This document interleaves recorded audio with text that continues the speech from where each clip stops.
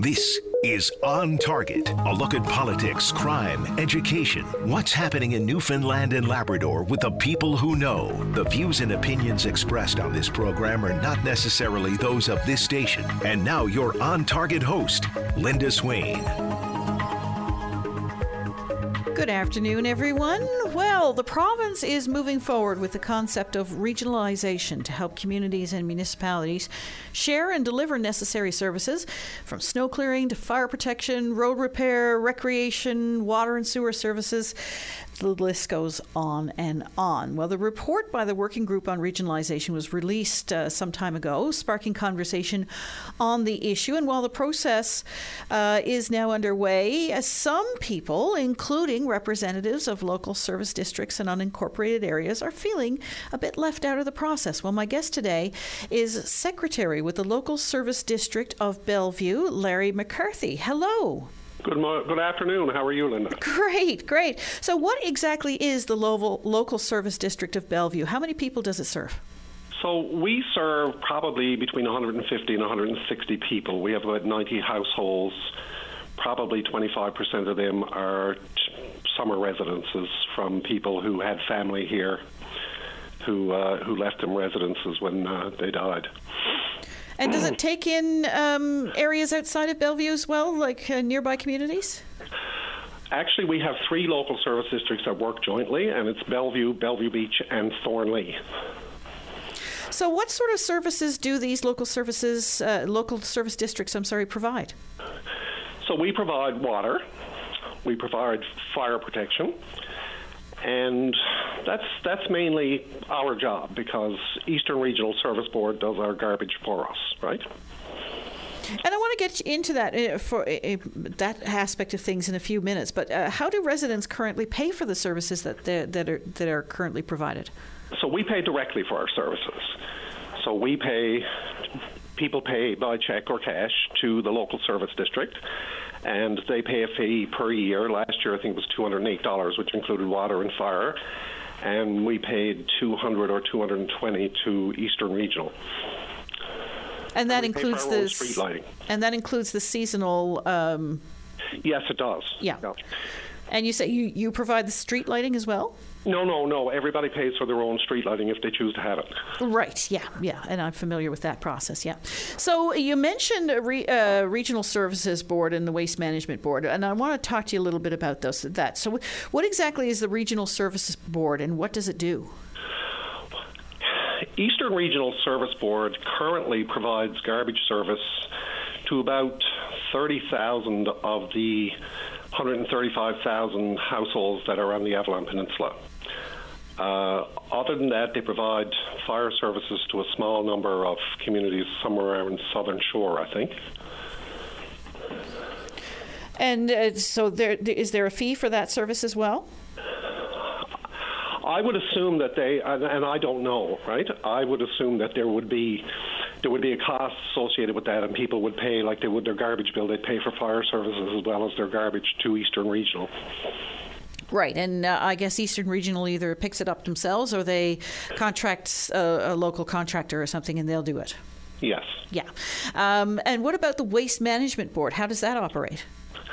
Well, there are no waste management boards in this province, and that's a problem that we have because a lot of people, even some MHAs, don't know that we do not have waste management boards. We have regional service boards in this province. We have 5 of them currently operating in this province. I think there were 10 created. 5 of them are active.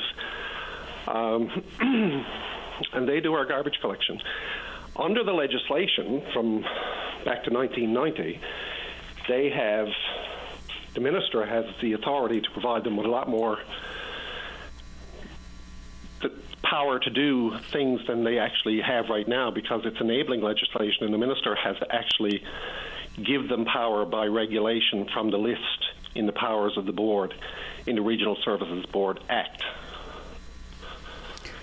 So those boards, what kind of things do they? You mentioned they deal with waste collection, but are there other duties that they have? Well, you have one here. Like I use the example of street and road names, making sure there are civic addresses. They can do like they have waste disposal. They can do storm drainage. Other things as well that are mentioned there. They can take on regional fire protection services if they're granted that authority by regulation. So taking care of some of those essentials that a local service district might not have the capacity to do. Yes. Gotcha. So do you know now with this regionalization process whether those boards will continue to operate under regionalization, or will they be an essential part of that process? We have no idea. In British Columbia, they rolled currently existing boards that had those powers into the regional service boards, but we have no idea. We know very little about this process. And that's the crux, I suppose, of what we're talking about here and the purpose of our conversation. And I want to get into that a little bit further about the information you have and what you know and what you don't know when we come back after the break. My guest today on Target is Secretary with the Local Service District of Bellevue, Larry McCarthy. We're talking about regionalization. We'll be back right after this. Join us for On Target, 1 hour in which Linda Swain examines topics that mean the most to you. On Target, weekday afternoons at 1 on your VOCM. And my guest today is Secretary with the Local Service District of Bellevue, Larry McCarthy. And Larry, you've been in conversation with other local service districts, and you reached out in frustration to us over this whole regionalization process. What are some of your concerns there? Well, Linda, I look at it this way, and I pointed out to you that our intention is constructive, right? We're not against the end result of this. We need some sort of regional process to identify the concerns that we all have in this province, particularly in rural areas. But we've been left out, and that breeds mistrust. It breeds fear. We feel, people, and I've talked to a number of people in different LSDs in the local Trinity South area, and we feel like we're not valued because you didn't ask us to the table. And if I can think the only reason you didn't is because you didn't think we had anything of value to contribute. Well, the simple fact that I asked you how certain things are going to work, and your answer was quite bluntly, I don't know. As Secretary of a local service district, that says something. It does, and I'll give you a prime example. There's a whole thing here about property tax, and there's a pile of misinformation that's been out there in the public, mainly spread by MNL. And it honestly scares me because a property tax in Newfoundland we're an outlier, by the way, in Canada. We're the only province that I know of, there could be, somebody can correct me, that our property tax is a local tax, pay for local services. So people who live in municipalities pay for the services they get with their property tax, the same as I do. They just pay it through property tax. I pay by check or cash. It makes no difference. We're paying for what we get. We're getting what we pay for. And that's not what's being put out there in the public. Right? Other provinces who have property tax, they have a provincial levy. So you're paying more than your services in your local municipality. In Ontario, 30% of education funding comes from property tax. In the majority of other provinces, you pay for policing out of your property tax. And I use the example of Annapolis Royal in Nova Scotia. Little community, 500 people. Their budget for 2021 for policing was $430,000. Oh, my Lord. They pay for their own policing. Every person who lives in Newfoundland gets policing, and the province pays for it. St. John's has the Royal Newfoundland Constabulary, Corner Brook, Labrador City, Wabush. Provincial taxpayer pays for it, same as they pay for your RNC or RCMP here. Right? And we pay for that in our HST and provincial taxes on absolutely everything in our income tax. Exactly. So it's like I said, an education tax. So property tax here is very different than it is in other provinces. And that's not the message that's been sent. It's not actually in the Joint Working Group report. We're being told that we're not paying our fair share, that there's unfairness and inequity in the tax system where people are paying for their services now in LSDs. So I'm confused. We're confused. Where do you suppose this attitude, as you see it, is coming from? Is it coming from municipalities? Is it coming from urban areas? You know what I'm saying? Well, I think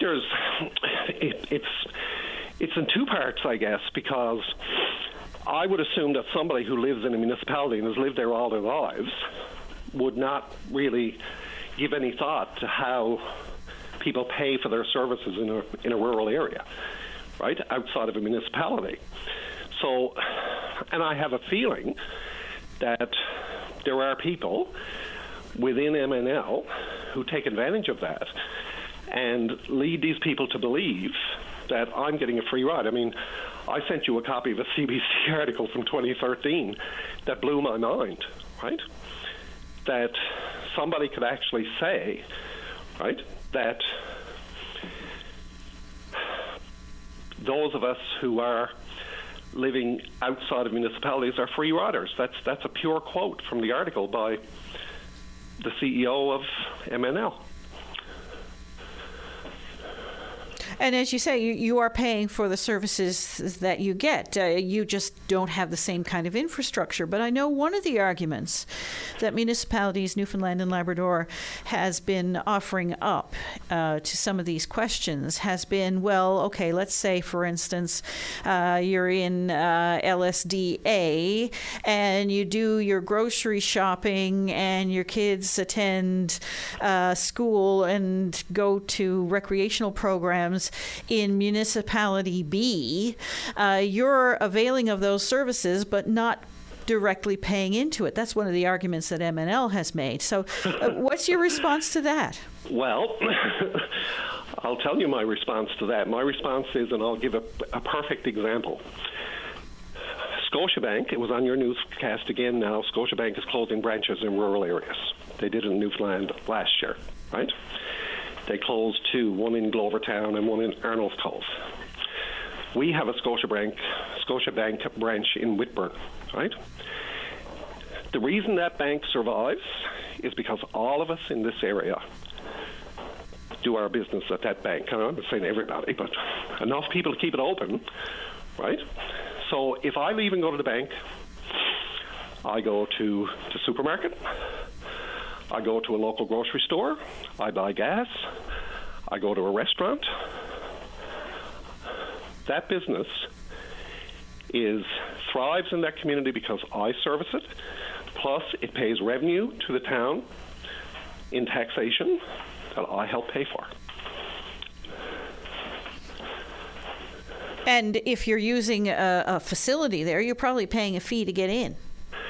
Yes, and not only that, Linda, but these facilities, like if you're looking at, for instance, recreational facilities, those facilities were built out of federal and provincial taxpayers' money. They weren't built out of municipal money. Might be some share, but... Right. And that's why I can't wrap my head around this. So have you reached out to the minister? Have you been in conversation with anyone involved with MNL or with the department to try to, have some of these concerns and fears alleviated or just to answer some of the questions that you have?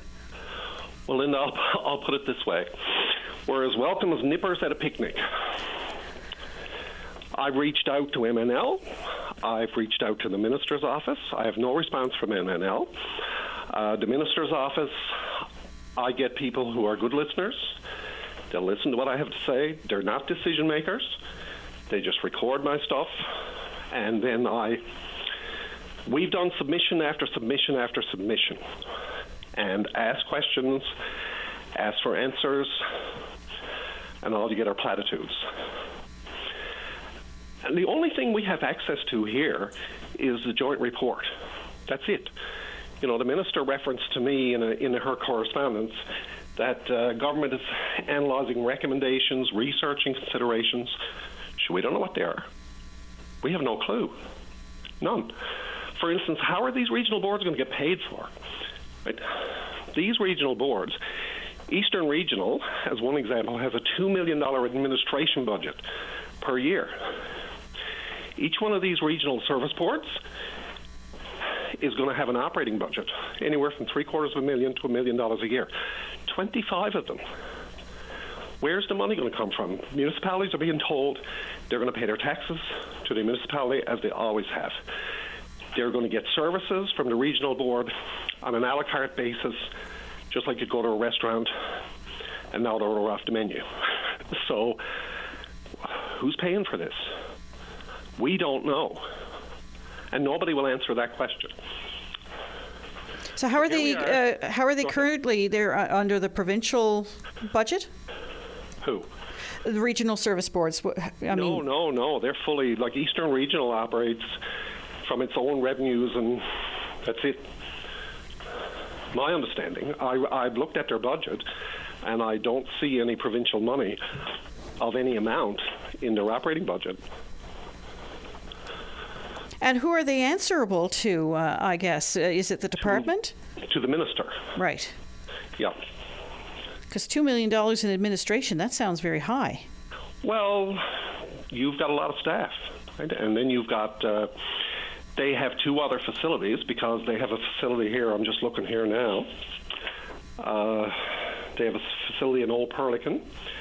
They have a depot in Whitburn. They have a regional transfer station in Clarenville. So, I mean, these things are not cheap to operate, and that's what I'm saying about even the regional service boards they're talking about. Linda, they're not going to be cheap to operate. And your question is, who is going to be operating them? Right? Yeah. I mean, nowhere does it say that a municipality has to pay for it. It's danced around in the report.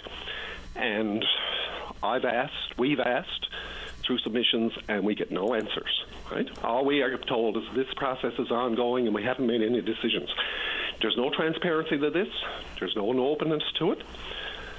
And it puzzles me. Right? I mean, how are we supposed to be part of this process and feel comfortable that decisions are going to be made that we believe to be in our best interest? Not what somebody else believes to be, but what we believe. We're part of the process. British Columbia did this back in the 60s, and their minister, Dan Campbell, and their deputy minister, Ev Brown, were adamant that everybody, every stakeholder, had to be on board. And they worked their tails off to make sure that happened. It hasn't happened here. The only people invited to the table, other than people from the department, is from MNL. And as we talked about earlier, if you live in a municipality and you've lived there most of your life or all of your life, how can you understand how an LSD operates if you don't know? And that's not a criticism, right? My guest today on Target is Secretary with the Local Service District of Bellevue. We're talking about regionalization. Larry McCarthy will be back right after this. Saturday morning, join us for the Irish Newfoundland Show. Send your request to irishnl@vocm.com or submit them online at vocm.com. Regionalization is the topic today, and my guest is the Secretary of the Local Service District of Bellevue, Larry McCarthy, who reached out to me a few weeks ago. And Larry, when the working group report went out some time ago, Minister Howell was very clear. She called for input, and she was asking people to provide feedback that she wanted to hear from them. Have you provided any? Are you hearing from other local service districts who have done the same?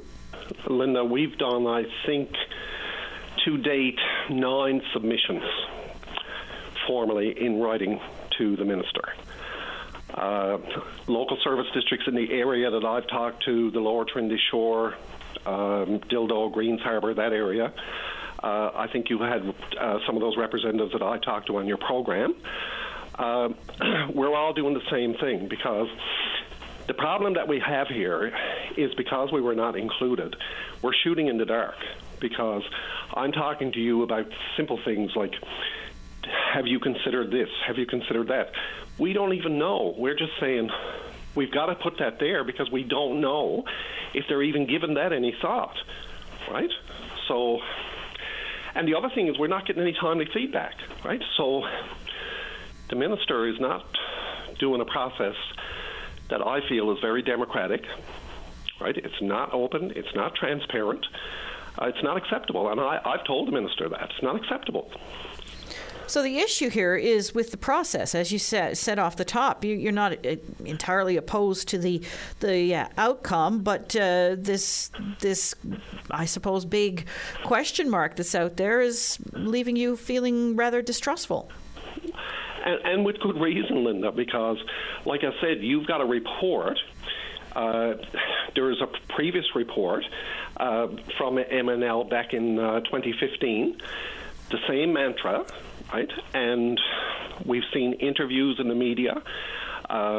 We've had people from MNL, I think, on your show, who made comments about this fairness in taxation and that we're getting a free ride. So how does that make inclusion even possible, right? I mean, you're writing people off. You're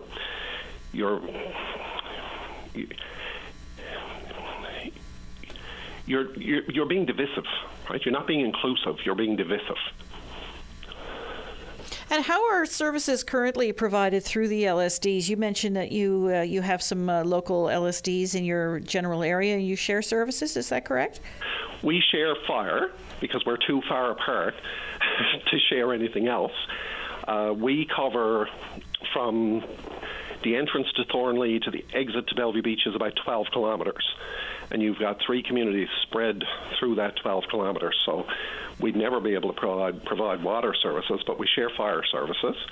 And any other things that we can, like we share recreation. We actually have a recreation group that's made up of people from within that local cluster of LSDs. And you supply what? You fundraise for playgrounds and that kind of stuff? Well, they do that themselves. Mm-hmm. They do that because, again, they're a separate entity. But again, it's a community effort. I mean, we're not very formal about how we do things, other than we have to financially because of requirements by municipal affairs about our budget. Right. Right. So the Green Report identified what it saw as some of the issues that you've been raising here about this idea of unfairness and inequity because there is no universal property tax in the province. How did that strike you when you saw the Green Report come down and mention this whole concept? Well, again, as I pointed out to you, we're an outlier in Canada.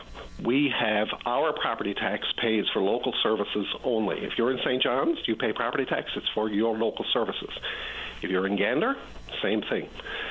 If you're in Bellevue, you pay for your services. Right? You don't pay it through property tax, but you do pay for it. And so your property tax in a city in Newfoundland is a fee for service because you're not paying a provincial levy for education, policing, as I mentioned before. So I don't get this. I don't get how these people even get this notion, because I'm not an economist. I'm not somebody who's versed in municipal government, and I know the difference, so why don't they? So the property tax you're paying for in Corner Brook or Twillingate or Lab City goes towards the services that the municipality provides to the residents. Yes, and as I said, in Ontario, you pay 30% of education funding in Ontario is paid through property tax. In British Columbia, all policing in the province is paid through property tax. You can have your own municipal police force, or you can contract with the RCMP, but you have to pay for it, same as in Nova Scotia, as I said, with Annapolis Royal. Right? So totally different. We're not talking apples and apples here at all, right? And the whole concept of regionalization, what do you understand about it? How will it work? Is it, because in a conversation you and I had previously, you were mentioning the county system that is in place in some other areas, but those systems have been in place for ever so long. This would be a new concept for us. Well, exactly, because if you look at the counting system has existed since Confederation in the provinces that have it, or some provinces actually adopted it later, but that's been around, that's from Britain, right? British Columbia didn't really have a county system, so they built this regional district system from scratch, right? They started this in 1947 before Newfoundland even became a province, and they spent over 20 years. And they didn't just pay lip service to it. This was hard work over 20 years. And what they did was they used a test district. They took the area around Greater Victoria up to Saanich, where you get the ferry, and they brought all that into one test regional district because of the fact that it was a good representation of municipalities and what's equivalent to LSDs and UIAs here. Then they rolled out the other regional districts slowly and gradually. We're not even doing that. We've got 5 existing regional service boards. Nobody can tell me, or nobody will tell me, are we going to do a test case? Why not? Right? We are going to put in place, according to this report, up to 25 regional boards. British Columbia has 28. They have 10 times our population. They have 12% of our, we have 12% of their land area, I'm sorry. How can we afford that? How can we even afford it?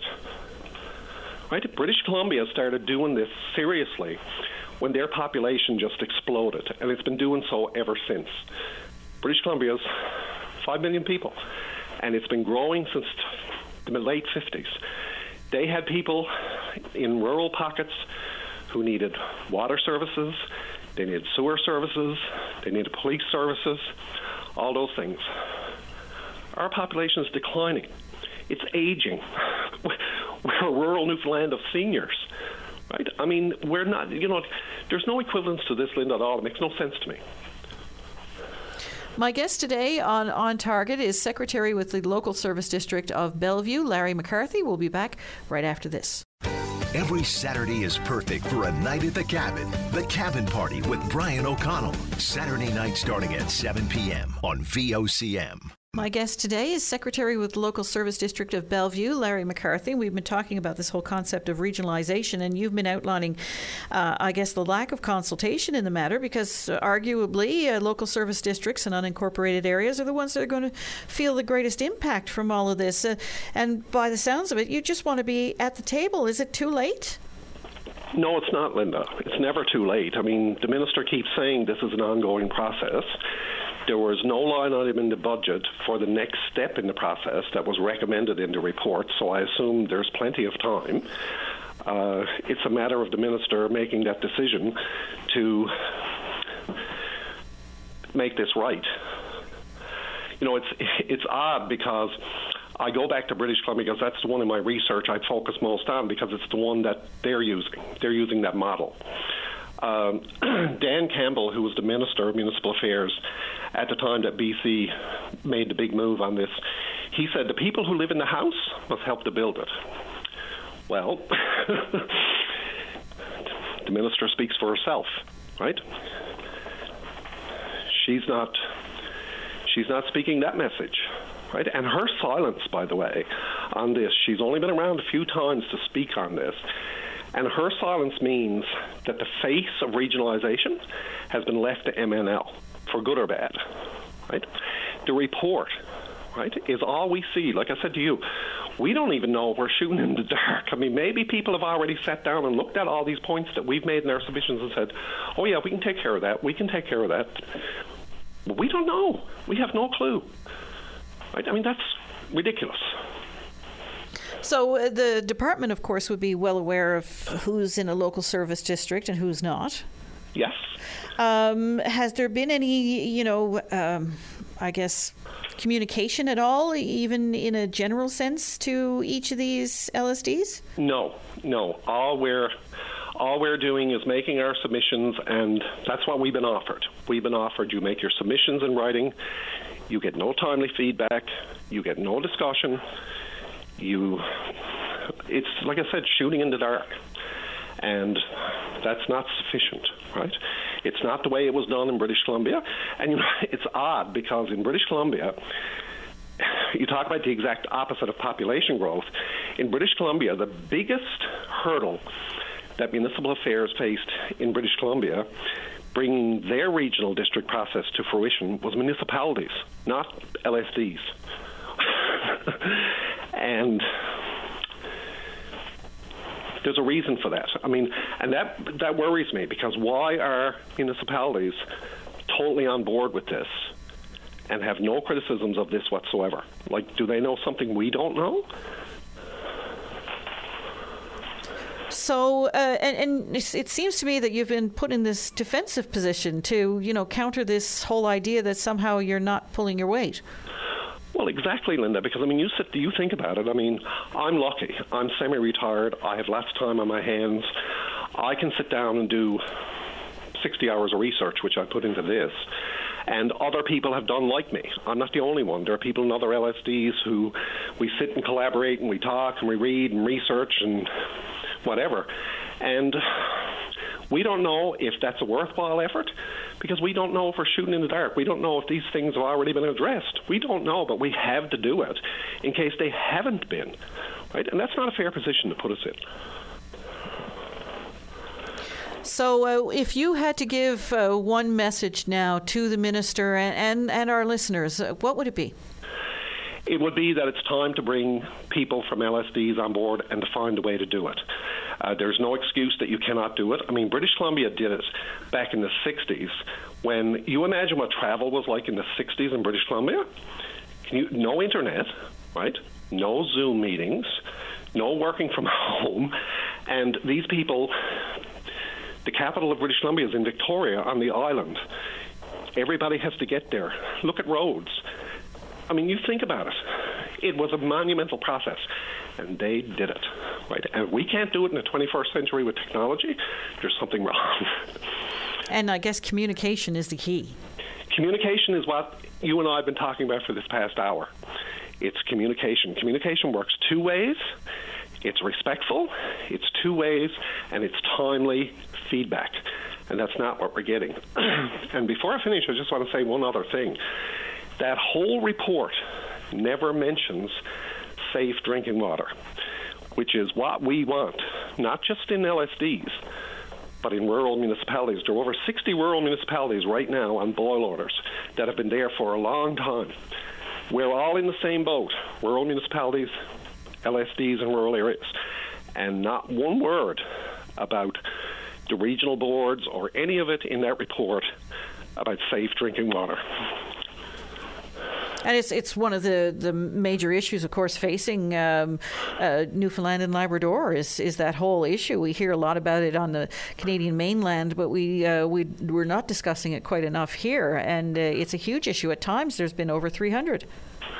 Well, the question comes down to it. Like we've said, we're willing to pay extra if we're going to get what we're paying for, and we're going to pay for what we get. But if I'm not going to get clean drinking water, and I'm going to get some board that sits in and is not even part of their mandate according to this report, what's the point of this exercise, right?